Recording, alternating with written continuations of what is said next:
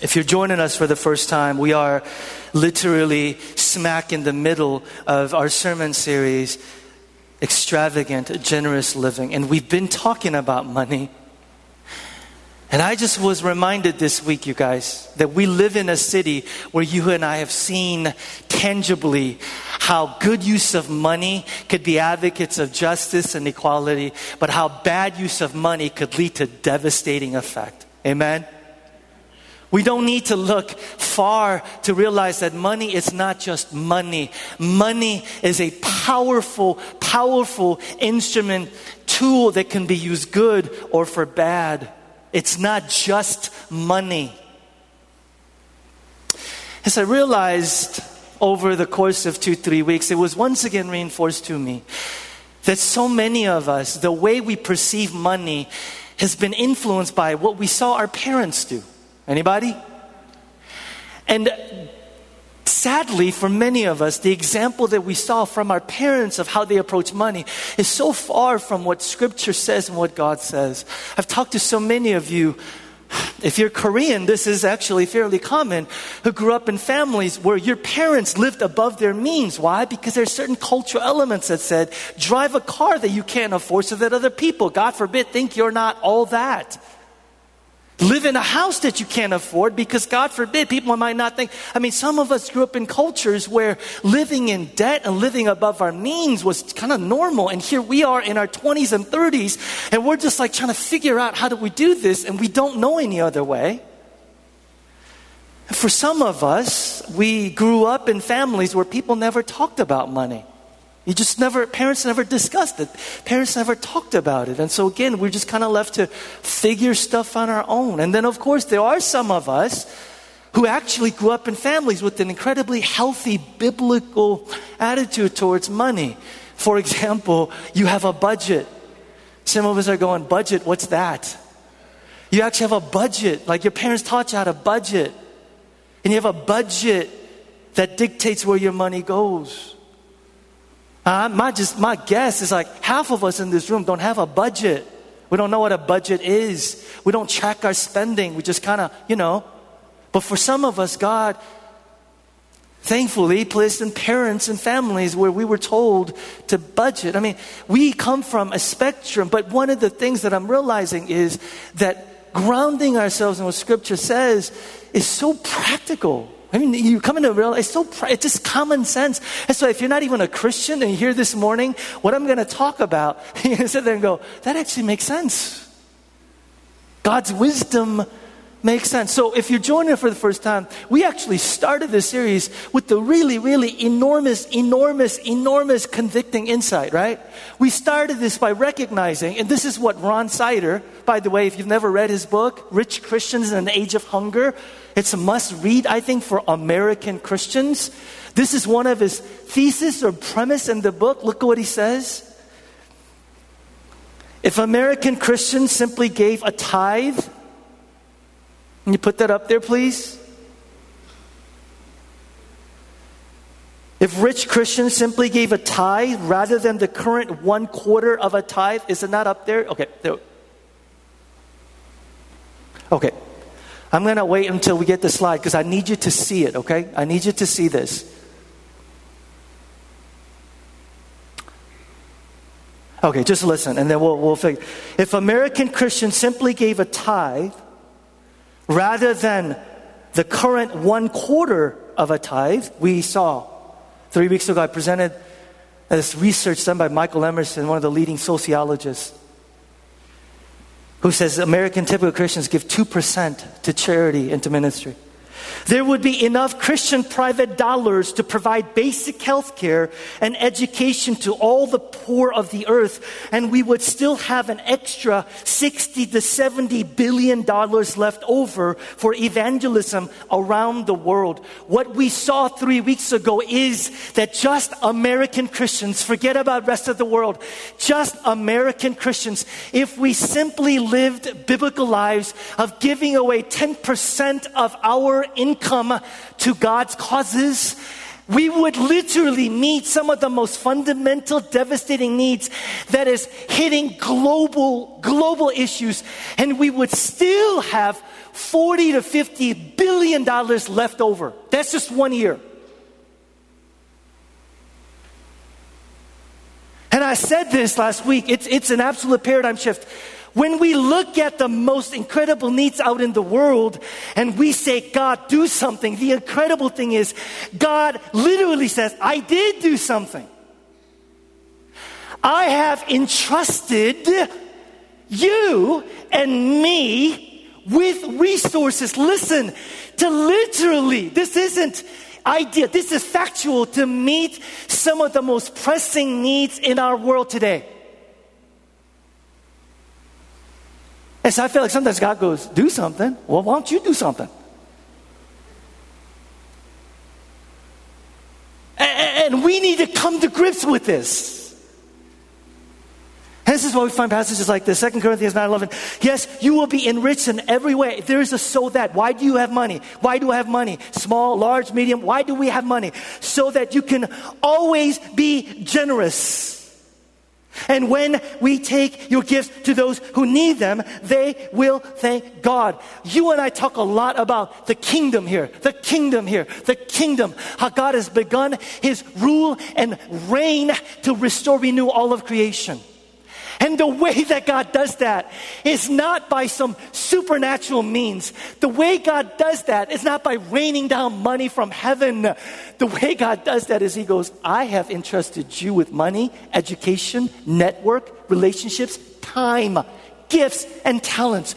I have entrusted you to be my instrument to bringing more of my kingdom to bear. And when we hoard it, when we carelessly spend it, God's kingdom work of bringing more of His restoration and healing on planet Earth. I mean, this to me is just mind-boggling, right? We have the capacity to do something about it if we would just... Now, so as I thought about this is a great sort of, it's an intermission sermon. Because you got two more hard-hitting sermons. Because today, as I thought about it, I'm like, God, what do we need to get? And I'm realizing that what it is that we need to get is actually so woven through Scripture that it's not that hard to find. It's not a big secret. Here's the key to all of this, right? The key, and here's an example, and you find stuff like this all the time. And this, I'm going to preach on this more next week. 2 Corinthians 8:8. Paul is collecting money from various churches to help the church in Jerusalem that is enduring severe poverty because of famine. Okay, so he's going around Asia Minor and collecting from churches. And this is what he says. He says, I'm not commanding you, writing to the church in Corinth, but I want to test the sincerity of your love by comparing it with the earnestness of others. Verse 9, for you know the grace of our Lord Jesus Christ, that though He was rich, yet for your sakes He became poor, so that you through His poverty might become rich. And we'll find this over and over again. The way that Paul motivates Christians to give, he doesn't go on their will. He doesn't go against their will. What do I mean? He doesn't go, I'm an apostle. I command you. Today's equivalent will be, the Bible says so. That doesn't work for a lot of you. Paul doesn't do that. Paul also doesn't play with their emotions. He doesn't go around with a slide presentation of starving, hungry children. And he goes, look at those eyes. He doesn't do that. Why? Because that doesn't work either. Or if it works, it's short-lived. What does he do? This is so powerful. He goes, think on His grace. Paul does what I do every Sunday. He goes, look at the cross. Paul goes, don't go home and take out a calculator. Honey, how much you make? How much I make? He says, no, sit down not with the calculator. Sit down with the cross. And sit until your heart is reoriented because of His costly grace. That's how Paul motivated. That's why your pastor doesn't come up here and I go, think of the poor. It doesn't work. The Bible, it doesn't work. I just simply point you, then me, and say, think on His costly grace. Don't sit down with the calculator. It doesn't work. sit down with the cross.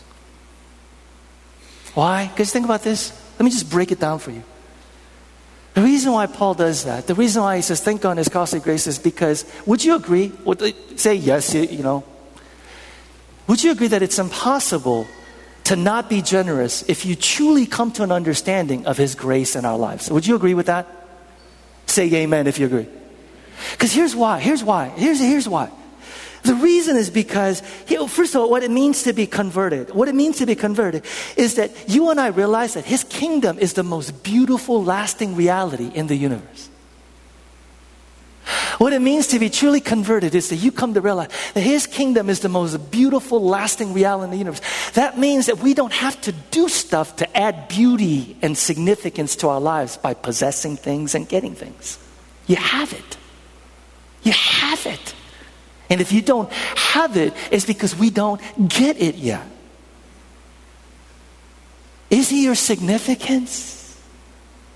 Is he your beauty? The second thing is, you realize what it means to convert is you find your ultimate security in him, not your bank account. Because we've talked about this before.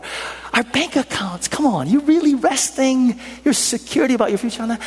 If Jesus and the kingdom is your security, then you come to realize he's going to take care of me tomorrow. Can I get an amen? There are people in our church, by the way, literally this is their testimony. If he doesn't take care of me tomorrow, I'm dead meat. That's reality for all of us, but we don't think that, do we? See, that's why if you understand his kingdom, his all-surpassing love, his kingdom is the most beautiful thing, you'll give generously and instinctively. You will. You will. If you don't, it's because something else is your beauty. Something else is your significance. And for many of us, something else is our security. Does this mean you can't enjoy good things? No. Does this mean you can't save? No, it doesn't mean. We could do all those things. But here is the entire sermon series practically in, these words. I was going to say before. Say this with me. Ready? Live simply, give extravagantly. Say it again more. Live simply, give extravagantly. This is what it means to live biblically. Live simply, give extravagantly. Now, as I thought about what is the best example in all of Scripture where you find this intertwined tie between understanding of the gospel and beauty and generosity, I came to a very familiar story in the New Testament. Some of you have heard it before. Okay? Now, I'm going to read this story and then we're going to go by verse. Okay? So I'm going to read the story verse by verse. So just listen to the story. It's short, quick. Listen to this story, and then I'm going to go verse by verse, okay?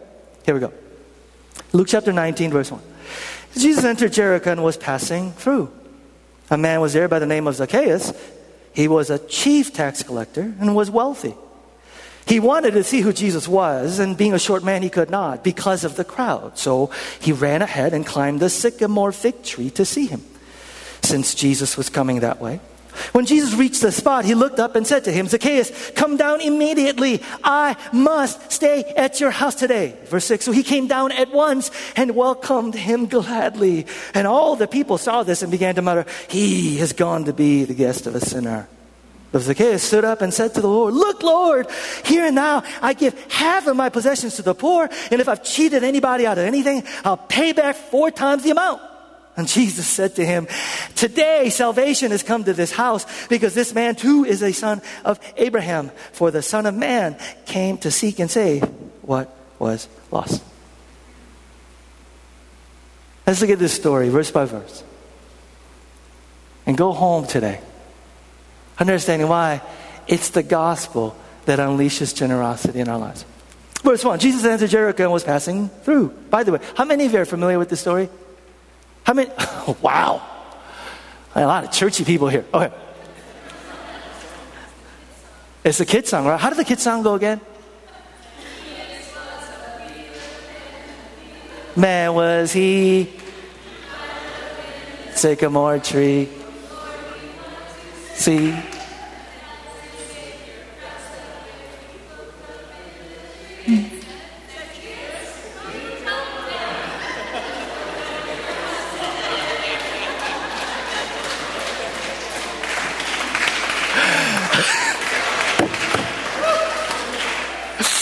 Kimmy, I almost want to make you come up and sing that into the mic. This story is not what you think it means. Jesus entered Jericho and was passing through. Phenomenal singing, by the way. A man was there by the name of Zacchaeus. He was a chief tax collector and was very wealthy. He wanted to see who Jesus was. Real quick, problem, by the way, with your pastor preaching these sermons is that, like, there's so much stuff that I can't, like, go and, like, I need to stop. And so there's, like, 3 minutes. So he wanted to see who Jesus was. One of the things about this story that I didn't realize before is you realize a life-changing encounter with Jesus can start with something as small as openness. We're just told that Zacchaeus just simply wanted to see who Jesus was. You see that? Verse 3? That's all it says, but it's significant. Here's why. Let's just break it down. I've heard a lot of Christians go, you know, if you want to really, really find Jesus and connect with Jesus, you got to be desperate. Your life has to be falling apart. Which is true. I've seen people find Jesus because their life was utterly and totally falling apart and they were desperate. But here's the danger in that. If your life is falling apart and your life is desperate and you go after Jesus, the temptation is to go after Jesus for what he can do for you rather than who he is.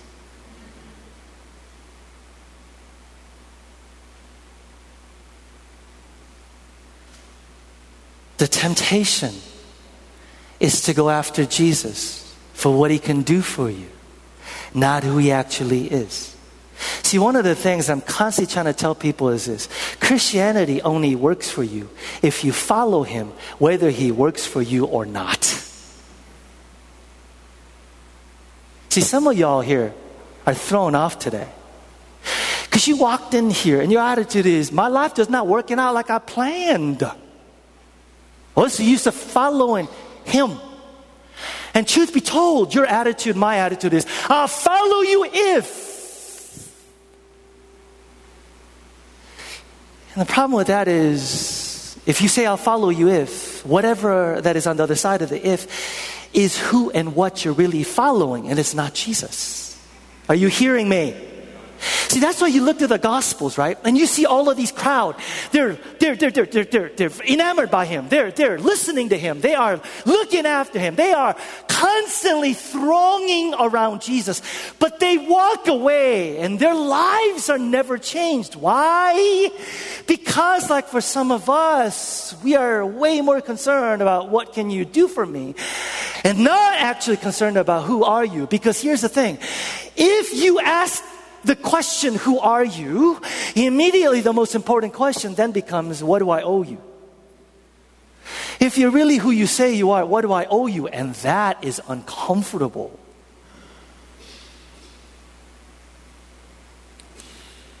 Zacchaeus is a wonderful story for me. For some of us in here, because two ways. One, you're not a Christian yet. Good news is sometimes all it takes is an openness. You don't have to be desperate and your life has fallen apart. Talk to Christians who connected with Jesus when that happened. And they'll tell you, save the heartache, dude. Save the heartache. You don't need to go in with all kinds of scars and wounds. But for some of us, I'm telling you, are you going after him but he's because of what he can do for you or who he actually is? Because if you go after him for what he can do for you, you're going to be disappointed a lot. Verse 3, he wanted to see who Jesus was, but being a short man, he could not because of the crowd. So he ran ahead and climbed the sycamore fig tree to see him since he was coming that way. How many of us grew up, with the felt board lesson? How many of us grew up being taught that he climbed the sycamore tree because he was short? All of us, of course, that's all, right? We were short. But here's the thing, right? Here's the thing. I'm a good 5. I was gonna lie, and then I saw my wife give me the death stare. I'm like a legit 5'9", okay? I'm like a legit 5'9" with shoes, okay?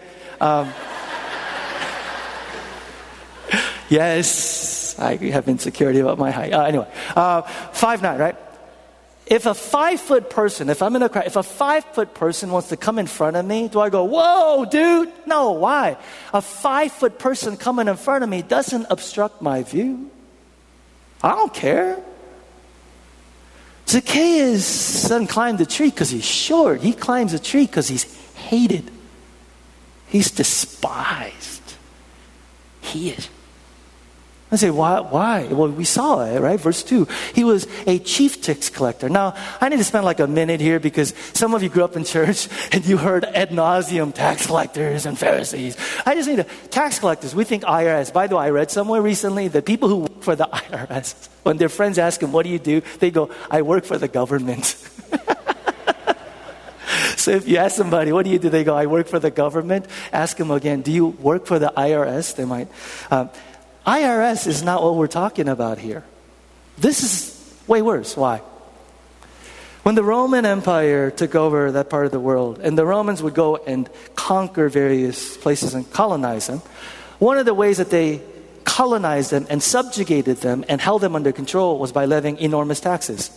Historically, we were told that 80 to 90% they were taxed. And you thought living in Chicago was bad.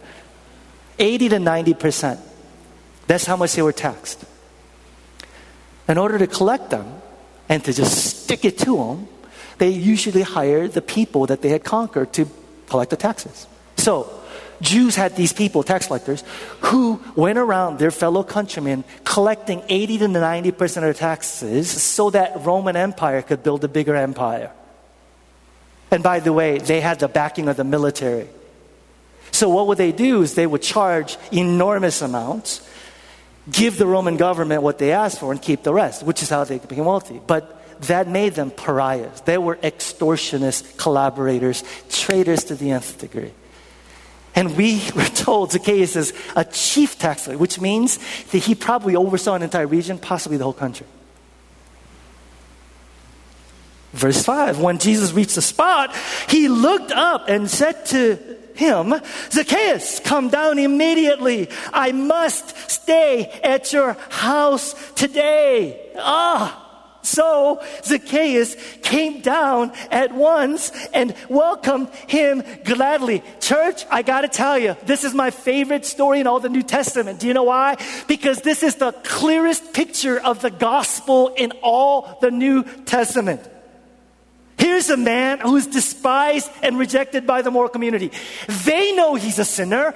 He knows he's a sinner. But what does Jesus do? And Jesus says, dude, come down. I have to go stay at your house. None of us in this room are getting goosebumps today.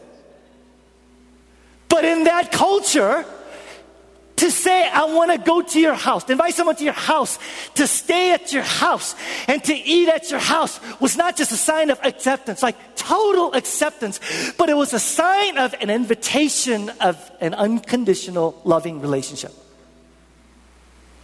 That's why the moral crowd is so absolutely shocked that Jesus would do this with Zacchaeus. Now, think with me. When does Jesus do this? When does the invitation go? Read the Bible with me. The order is crucial. Does Jesus go, Zacchaeus, you're such an extortionist. You're such a cheater. You're such a nasty man. You have lived a terrible life. Now change your life. Clean yourself up a little bit. Well, I'll come stay at your house. If you don't get goosebumps with this, it's because the gospel has become old news to you. When does Jesus say, I'm going to come? By the way, you have in verse 8, we read, Zacchaeus says, look, Lord. And he actually says, here is how I am changing my life. He confesses and he actually does it. But you don't have verse 8 first and then verse 5. You have verse 5 first and verse 8. You have Jesus saying, I must stay at your house. And then you have verse 8, so I won't change. That is the gospel in a nutshell. The gospel is Jesus saying, in spite of your sin, I want a relationship with you. In spite of your moral record, I love you. Is that good news to anybody? The gospel doesn't say you do something first to make yourself worthy. Then I'm going to come stay at your house. The gospel doesn't say, make yourself worthy, will ya? So I could have a relationship with you. The gospel says what? You accept his invitation of unconditional grace. Then we get to work in changing your life. Is this good news to anybody? The founder of every other religion said, here is the way, here is the truth, and here's the life. Jesus comes along and says, I'm the way, I'm the truth, I'm the life. Founder of every other religion says, here is the way to salvation. Live a good life, obey the rules, then God will save you. Jesus Christ comes and says, I'm your salvation. You can't follow the rules. You're not living a very good life, and you can't even if you tried.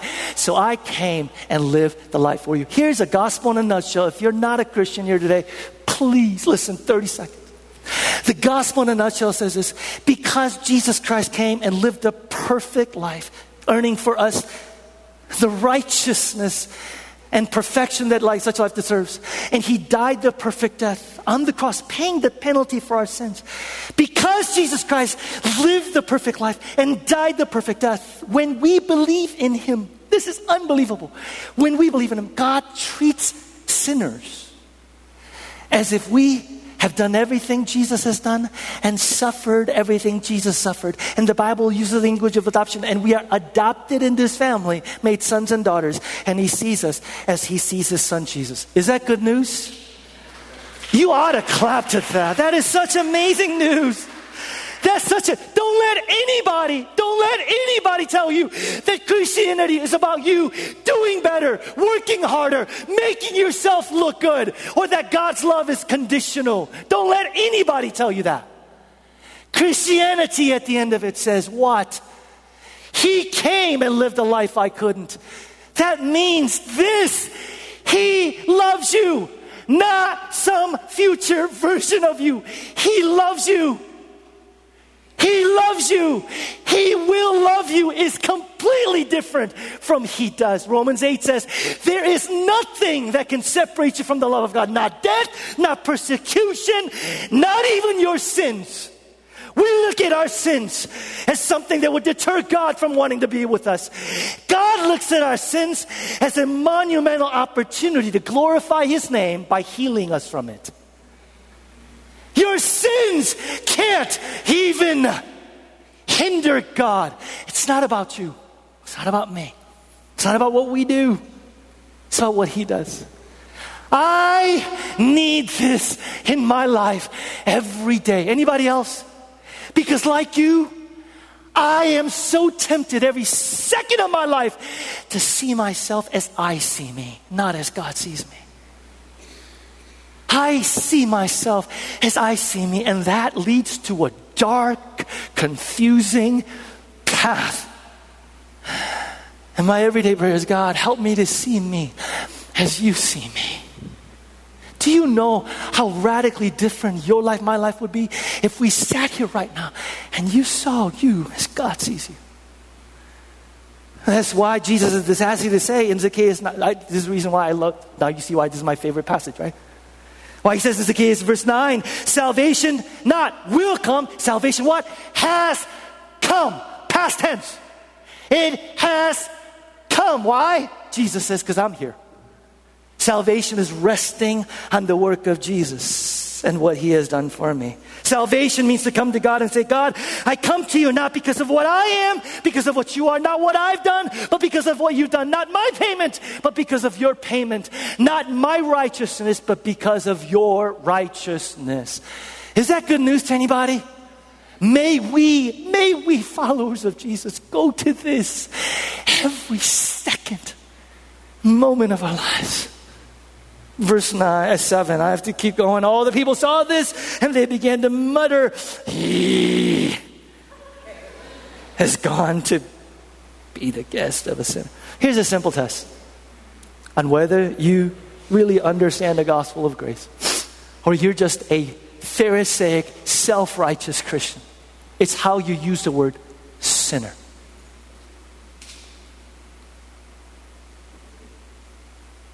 In Luke chapter 18, chapter right before this, you got two people at the temple. You got a Pharisee and a tax collector. And the Pharisee says what? Do you remember? Thank you, Lord, that I am not like him. And I just be honest, truth be told, and a little of that in you, and a little of that in me. And tax collector can't even lift his eyes to the heavens, remember? He can't even look up. He says, God, have mercy on me, a sinner. I tell you right now, if you understand the gospel, you will never marginalize somebody. You will never, this is good news to at least one person. You will not marginalize. You will not exclude. You will not judge. You will not, furthermore, write certain people off and go, you're hopeless. Jesus. Can I ask you something? Be honest. Is there anybody that you look down at? Is there anybody you go, you know what, you're beyond redemption? Is there anybody in your life that you go, I'm better than you? Is there anybody? Do you do that with anybody? Of course we do. Which is why we need the gospel.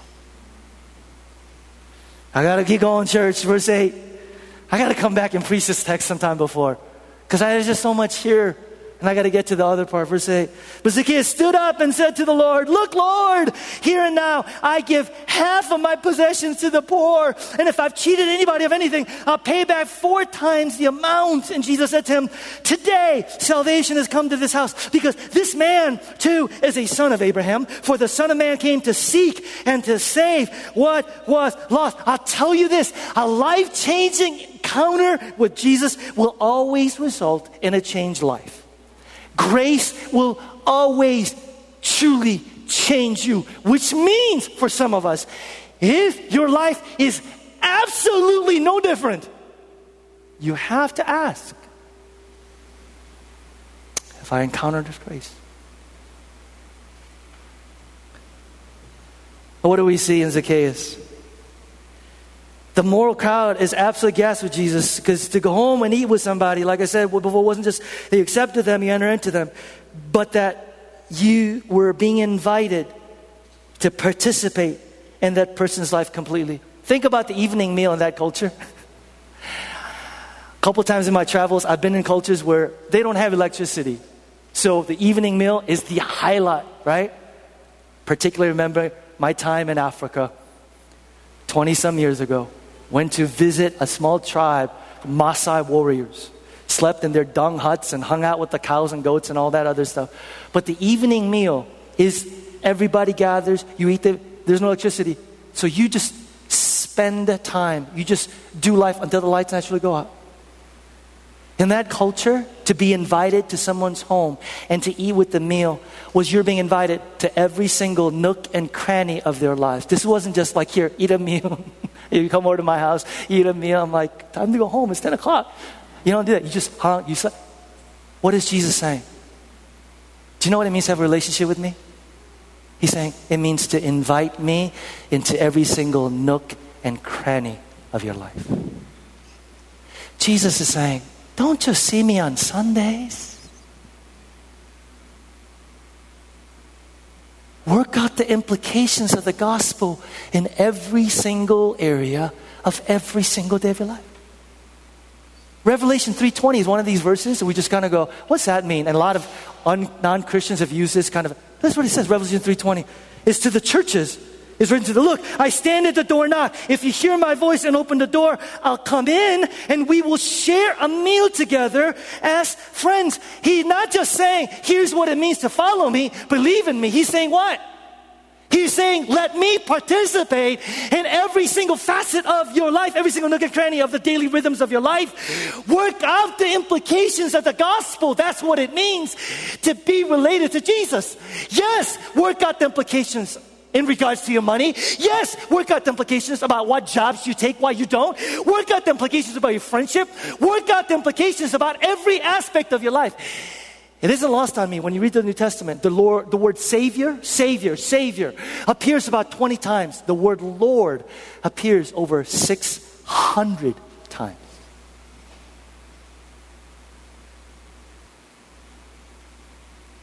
enter into a relationship with Jesus is not, well, you could have, lordship over the... Let me ask this way. What areas of your life do you have a big fat no access sign? Or as my kids do not enter. It's time to be rigorously honest this morning. What area of our lives do we have no access? Do not enter. Mind your own business, Jesus, on it. Career? Future? Church involvement? Money and possessions? Friendships? Children? Marriage? Sex? And the list could go on and on and on. What area of your... Okay, if you're going, I don't know if I have no access. Here's 3 questions. 3 questions as you think about those areas. Question number 1. Am I willing to obey whatever God says about this area? And how I feel about it. Do you have no access, Jesus, when it comes to relationships? Why? Because I'm going to do what I want to do and how I feel like doing it. And not. Second question. Do you? Thank God for what may ever happen in that area, whether we understand it or not. And third and most convicting questions for me, am I relying on something in this area more than God for my hope, purpose, and meaning in life? Parents, I'm gonna get into your business real quick. We make our children the utmost priority God idol. You know how it affects us? Just talking to 2 parents who are so honest. They said, Peter, I don't struggle with these other areas. You know what I struggle with when it comes to money and possessions? They say, I want to give my children everything. And sometimes I know it's not good for them, but I just can't help myself.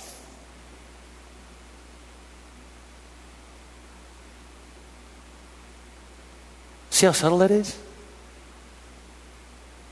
See how subtle that is?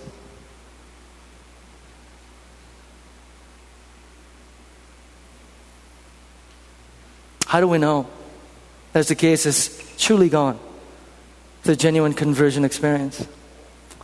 One way, his attitude, complete attitude change towards his money. But how do you know his attitude changed towards his money? Listen carefully. Because of his actions. This is common sense, but it's so powerful. Your actions truly indicate whether your attitude has changed. Can I get an amen?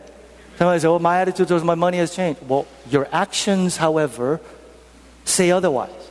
Well, my attitude towards my children has changed. Well, your actions say otherwise. Well, your attitude has truly, genuinely shifted to the extent that our actions have. What is his actions? Verse 8. Just break it down a little bit. First of all, he gets way, way beyond the Mosaic law. Way. Old Testament, the basic guideline for God's people was the tithe of the 10%. That was the minimum guideline. That's how the God's people knew. Here's how I know. I can safely assume that I'm giving away enough, 10%. And what does Zacchaeus do? By the way, don't worry. I'm not going to be like, so do. Zacchaeus says, 10, 50%. Second thing he does, do you notice? Second thing he does, he says, all the people that I've cheated, that was a lot of people, exploited a lot of people, defrauded, blackmailed, I'll pay back 4 times to which you're going. Why 4 times? Why not 6 times or 2 times, 3 times? Here's why. In the Old Testament, Deuteronomy, Leviticus, and other books, the most severe crime was stealing someone's cows, someone's cattle. When you stole someone's cattle, the penalty for someone stealing cattle, reparations, was you pay that person 4 times. So you pay them 4 times the amount of cattle. And so what Zacchaeus is doing is taking this Old Testament rule, which said, I've defrauded, cheated all these people. And he's saying, I'm going to inflict on myself the harshest penalty for what I've done. That's where he gets the 4 times from. 50%, 4 times. He's saying literally, very carefully, please pay attention. He's saying literally, I'm going to go way beyond, here's the key, what the law requires. I'm going to go way beyond what the law requires. I'm going to go way beyond. So what do I have to do, Peter? And the question becomes, what can I do to honor God and His kingdom? He's not going, give me some sort of a calculation. He's saying, no, I'm going to go beyond what the law requires. The action is incredible, but don't miss this. It all starts with the attitude. Attitude, verse 8. I wish I could put the emotions of Zacchaeus when he says, look, Lord. He's going, look, Dad. Parents, you ever have one of your kids come up and with something go, look, Daddy. Zacchaeus going, look, Dad. Grace has gone through his heart like a lightning bolt. And it's grace. It's gratitude. It's joy. Look, Dad. It's being driven by delight. Zacchaeus' story is some of your story. Look, Dad, I wasn't even looking for you, and yet you came and found me. Anybody testimony today? Zacchaeus is, and I love my brother Dan Radakovich. His testimony is, Pastor Peter, me and my friends in college, we were racing to see who could get to hell first. Is that anybody else's testimony? A lot of us. And God said, I'm going to interrupt that. Not because you are looking for me, but purely because of my grace. Look, Dad, what's your testimony? What's your testimony? What's your testimony? It says, look, Daddy, look, grace, gratitude. And the reason why that's important for me and it's important for you is because of this. When you look in the Bible, it doesn't say anywhere outside of here's the minimum. It doesn't say anywhere everybody should do this. Just in the book of Luke, you know what we find? We find this. We find in the book of Luke an old widow who is going up to the temple, right? She's just wrestling along, an old widow. And all these rich men, self-righteous Pharisees, were going up to the temple and they had the collecting thing. It was like a metal can. And they gave silver coins, gold coins, other coins. And you could tell how much they gave by the sound it made. And there's this old lady who rustles up and she puts in 2 pennies. And Jesus goes, stop. Everybody, you hear that? The disciples are like, oh, what? We didn't hear it. Ding, ding, ding. Wait. Jesus goes, did you hear that? And he looks at the widow and goes, she gave more than any of these others. See, the book of Luke, in one place says, Jesus, 10%. He affirms tithe. In Luke chapter 18, rich young ruler, he says, give everything. And then here, Zacchaeus says, 50%. Jesus says, yeah. So you go, well, which is it? Is it the poor widow's offering? Is it 10%? Is it 50? And the Bible and the story of Zacchaeus saying, if you have to ask, what do I have to give? He's saying, you're asking the wrong question.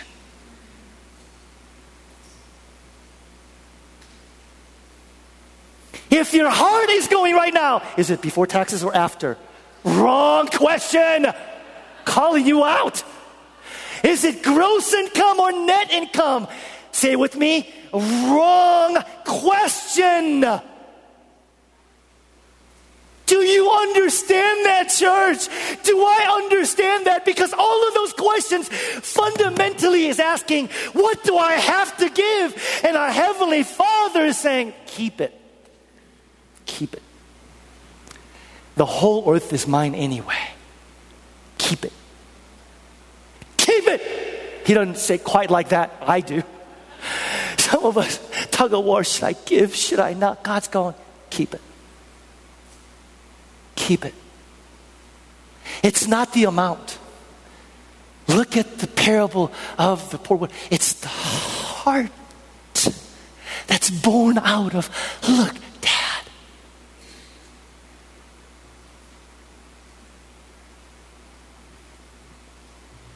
Do you know why this is so hard? Well, let me ask you, why is it so hard? For some of us, it's so hard because money is not just money. Like I said, Jesus, where your treasure is, there your heart will be also. You can't serve 2 masters, you'll serve me or money. Money is our spiritual righteousness for some of us. Money is our spiritual righteousness for some of us. What do I mean? How much money we make. Please, everybody, please listen for the next couple of minutes. How much money we make. What we do with that money. The lifestyle. We use that to find our sense of worth. Do you know that?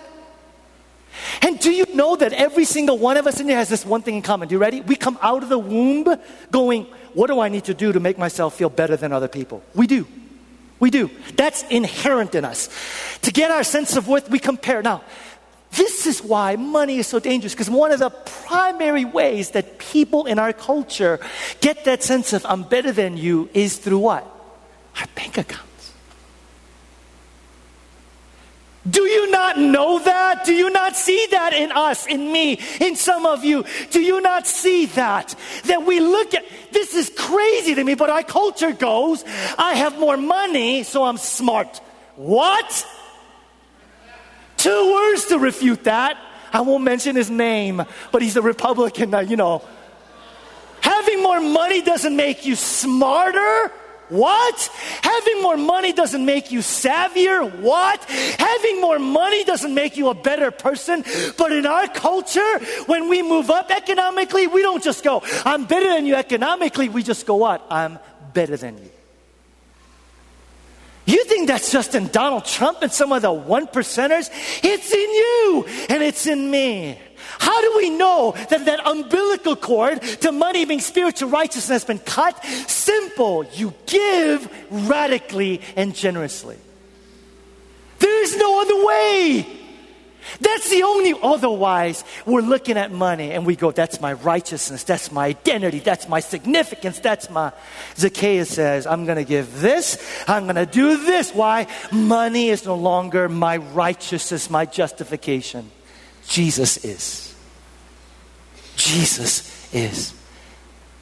And you can be free from living for ourselves, free from materialism and greed, free from, I gotta save extra in case a rainy day comes. Free. Does anybody want this? Now, there's some of you who are just doing amazing at this and you're going, bro, you're preaching to the choir, man. Come on now. When is the sermon series going to be over? Well, good for you. I'm glad for you. I thank God for you. But for many of us, as I thought about you, and somebody said to me, Peter, can you get just practical? Please, just get a little practical. I'm going to do like 5 minutes of little practical, then I'm going to, next 2 Sundays, do more. Here's what I was taught early on about money. I was taught about the 10-10-80 principle. Everybody say this with me. 10-10-80 principle. And the principle essentially was this. As a pastor, he said, Peter, in order to do money management in a way that honors God, 10% first give to God, 10% try and save, and live on the rest, 80%. Give 10%, save 10%. Now, percentages, don't get hung up on the exact amount because it's going to look different. But 10% give, 10% save, 10%. First of all, 10% give. Real quick, I'm going to come back to this next week. Do you know that John D. Rockefeller, who was the wealthiest person in the early 1920s, oil baron, he said the following quote, I never would have been able to tithe the first $1 million I made had I not tithed my first salary, which was $1.50 per week. This guy died with $23 billion worth of asset. His asset was 1.5% of the entire American budget. Do you know why I put this here? Because here's what's happening to some of you 20, 30-somethings. When you tithe $100, you're like, oh man, that's like 2 weeks worth of Starbucks.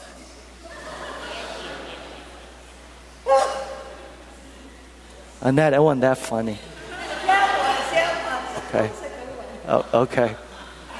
That hurt me though. Okay, I. Then you go up the income. And when you try and write $1,000, all of a sudden it's like, bro, it's still 10%. I know, but man, do you know what I could do with $1,000? Do you know how many Starbucks? That's like a month worth of Starbucks.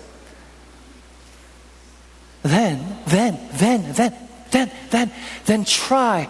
When you're not disciplined, try writing a check for $10,000. It will be literally next to impossible unless you have disciplined yourself to go, first check, I don't even think. Whoop, to you, God. Now, can I just say something? This is for next week, but I'm just going to say that. If God owned everything, who do you think he would entrust his resources more with? The guy who goes, I can't.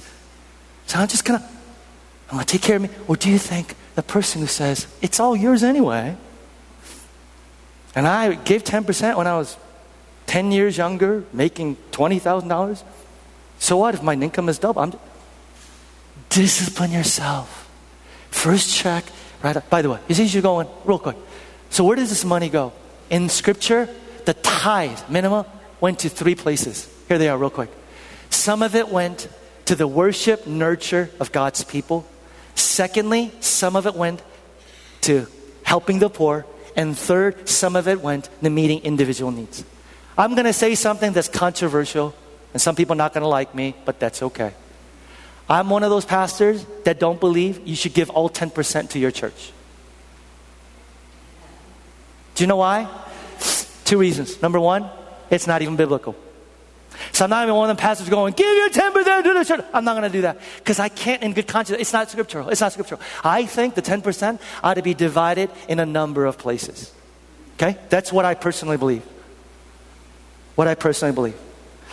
If you are one of those people who are going, I don't know where else to give, this is a great church to give to because what we're doing is doing all 3 of those things. And I think it's a wonderful place. And thank those of you who support the ministry of this church because you tithe here. But if you're one of those people going, is he just wanting to give us? No. That money given to all different kingdom assets. Percentage. Some of you can't afford to tithe. And I know you who you are. Some people in our church have problems just putting food on the table. And just giving 2-3% is enormous sacrifice to them. And I am so thankful for who they are. I am so thankful for who they are. Some of you have sort of inconsistent income. There's so many musicians and artists in our church are like, I made $10,000 last year and then $30,000 this year. Like, what the heck do I do? Waitressing, opera singers, everybody else. So you go, how do I decide? Here's what I tell them. I go, tithe the low end of what you think that income will be. And if at the end of that year you make more, just give more. It's not that hard. Then third, real quick. Some of you in here, giving away 10% is not affecting your life 1 iota. Giving 20% of your income is not affecting your lifestyle 1 iota. You know who you are. The challenge for you is I give my 10%. The challenge for you is what does this mean to live biblically where you go, look, Dad. See, this is the reason why I don't tell everybody tithe. Because if some of us in here gave 20-30%, we would more than make up for the poor in our church who only give 2-3%. See? And God knows what He's doing. Some of you in here, I'm telling you right now, and maybe I shouldn't say this. Next 2 Sundays are for you, so maybe you might not want to come. Secondly, no, you do need to come. Secondly, save. There's an infallible human rule. Spending expands to fill income. We just get by no matter what we make. Spending begets spending. Talked about this last week. I tell you what, you guys. If you're sitting there going, Peter, but I want to be able to care for our future. How do I know how much to save? I have just one simple rule of thumb. That is this. If what you're saving is far, far exceeding what you're actually giving, you're looking to your money as your security. Third, live on the rest. 80%. To which we go, how can I live on 80%? And the rest of the world laughs at us. Did I hear somebody say, come on? The rest of the world looks at us going, 80%. They laugh at us and go, your 80% is 5 years my salary. I got this email from a member in our church who shouldn't be writing emails during work, but he sent this email, which I thanked him for. He says, so Peter, I'm sitting here listening to my coworkers discuss salaries. Peter, it's like a living illustration of your sermon. Everyone knows someone who makes more money than him or herself and feels slighted, even though they all make more money than we need and more money than the majority of Chicagoans. I love your John Wesley sermon illustration about keeping your means where they're at. I may buy a Frappuccino more often than I used to. But beyond that and child-related costs, I hope my spending never goes past what it is now.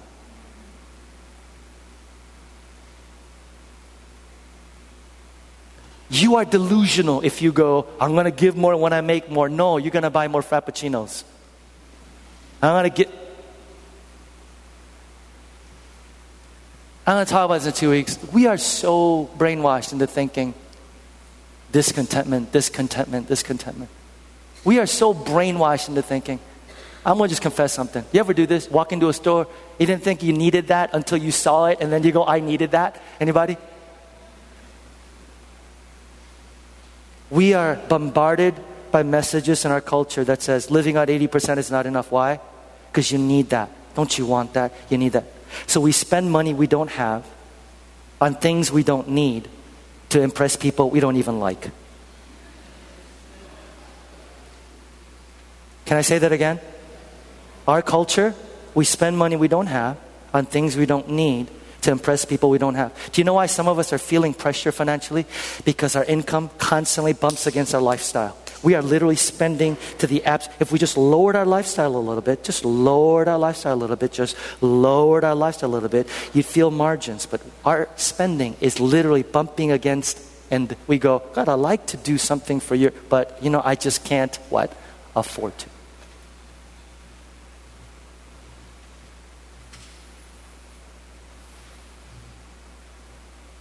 Do you know why Zacchaeus was in that tree? Because he's despised. He's rejected. By the way, he deserved to be, by the way. What does Jesus do? He says, come down. I want to have a feast of love with you. How can Jesus say to an extortionist, traitor, collaborator, sinner, come down so I can have a feast with you? Zacchaeus came down from the tree because Jesus went up the tree.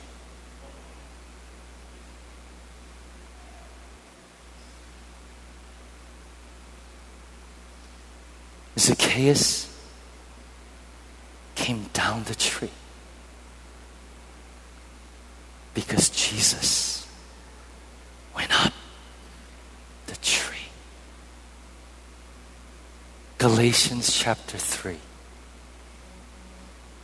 I end with this.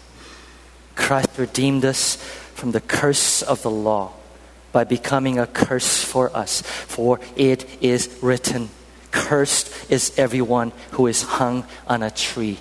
To be hung on a tree, to be nailed to the cross was reserved for the worst of all criminals, for the worst of all traitors. And yet Jesus says to Zacchaeus, come down so I can go up. Jesus comes down from the tree because Jesus went up the tree. You don't want to be generous? Don't want to be generous? Not because we don't know better, not because we're stingy and greedy. It's because the gospel has not penetrated our hearts. See, the gospel says Jesus didn't, I'll put it this way. Jesus didn't tithe his life, church. He gave it all. Where would I be if Jesus came and said, I'm going to tithe my life? Is that okay? I'm going to keep that. I'm going to tithe my life. But instead, the Bible says he became poor so that I might become rich, so that I can be generous in every way. He came down from the tree because he went up. He was accepted because Jesus was rejected. He was loved because Jesus was despised. Can I just end with the word of encouragement before I get done today? Is that okay? See, this is such an encouragement to me as a church, because as much as I yell, I scream, and I nah to you, you're a church that desires to live this. This Sunday, before I walked up here, I picked up the bulletin and I looked at our giving statement. Don't look. Do you know what it said? Our budgeted need per week is $12,906. Up until last week, our weekly average was $12,974. You know why that's significant? That's the first time in a long time that our weekly giving exceeded our weekly need. And last week, you church family gave $18,766 to the Lord's work here.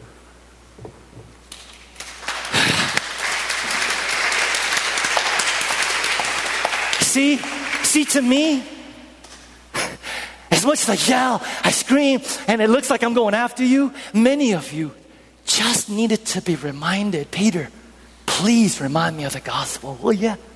I don't need you to guilt trip me. I don't need you. Just remind me of who my security is. Just remind me. And that's what I plan to do for 2 more Sundays. Is that okay? Can I get an amen? By the way, some of you clapped kind of half-heartedly. Almost $19,000 our church family gave last Sunday. That is incredible. That is incredible. I'm so proud of you. More than that, I think our Heavenly Father was honored. Let's pray together.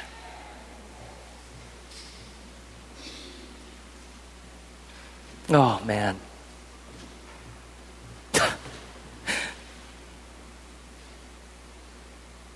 There are so many people, church family, just in the last 2 Sundays have said, you know what, Peter?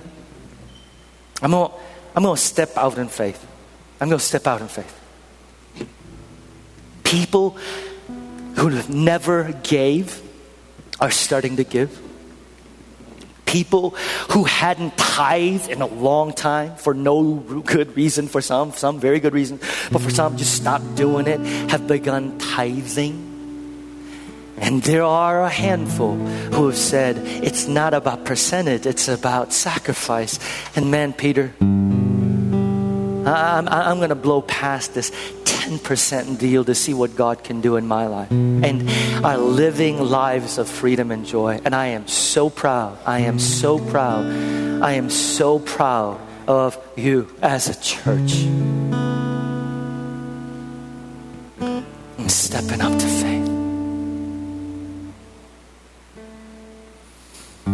And those of us that are still wrestle some more. Still fighting, fight some more. Your Heavenly Father is gracious and is patient with you and me. He knows your concerns. He knows your anxieties.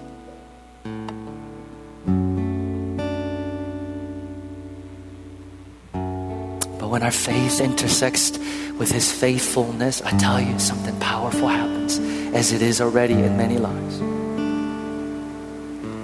So before we give today, will you take a moment?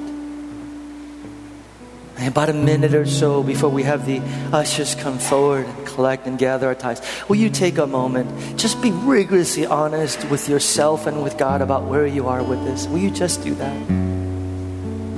Will you just do that? Be rigorously honest with your Heavenly Father about where you're at. You're scared, say, God, I'm scared. Don't want to, say, God, I don't want to.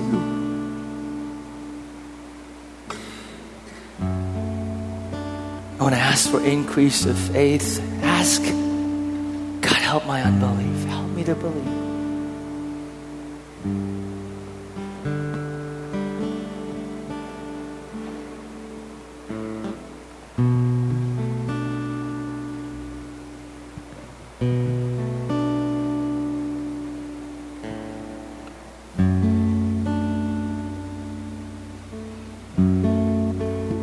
Jesus.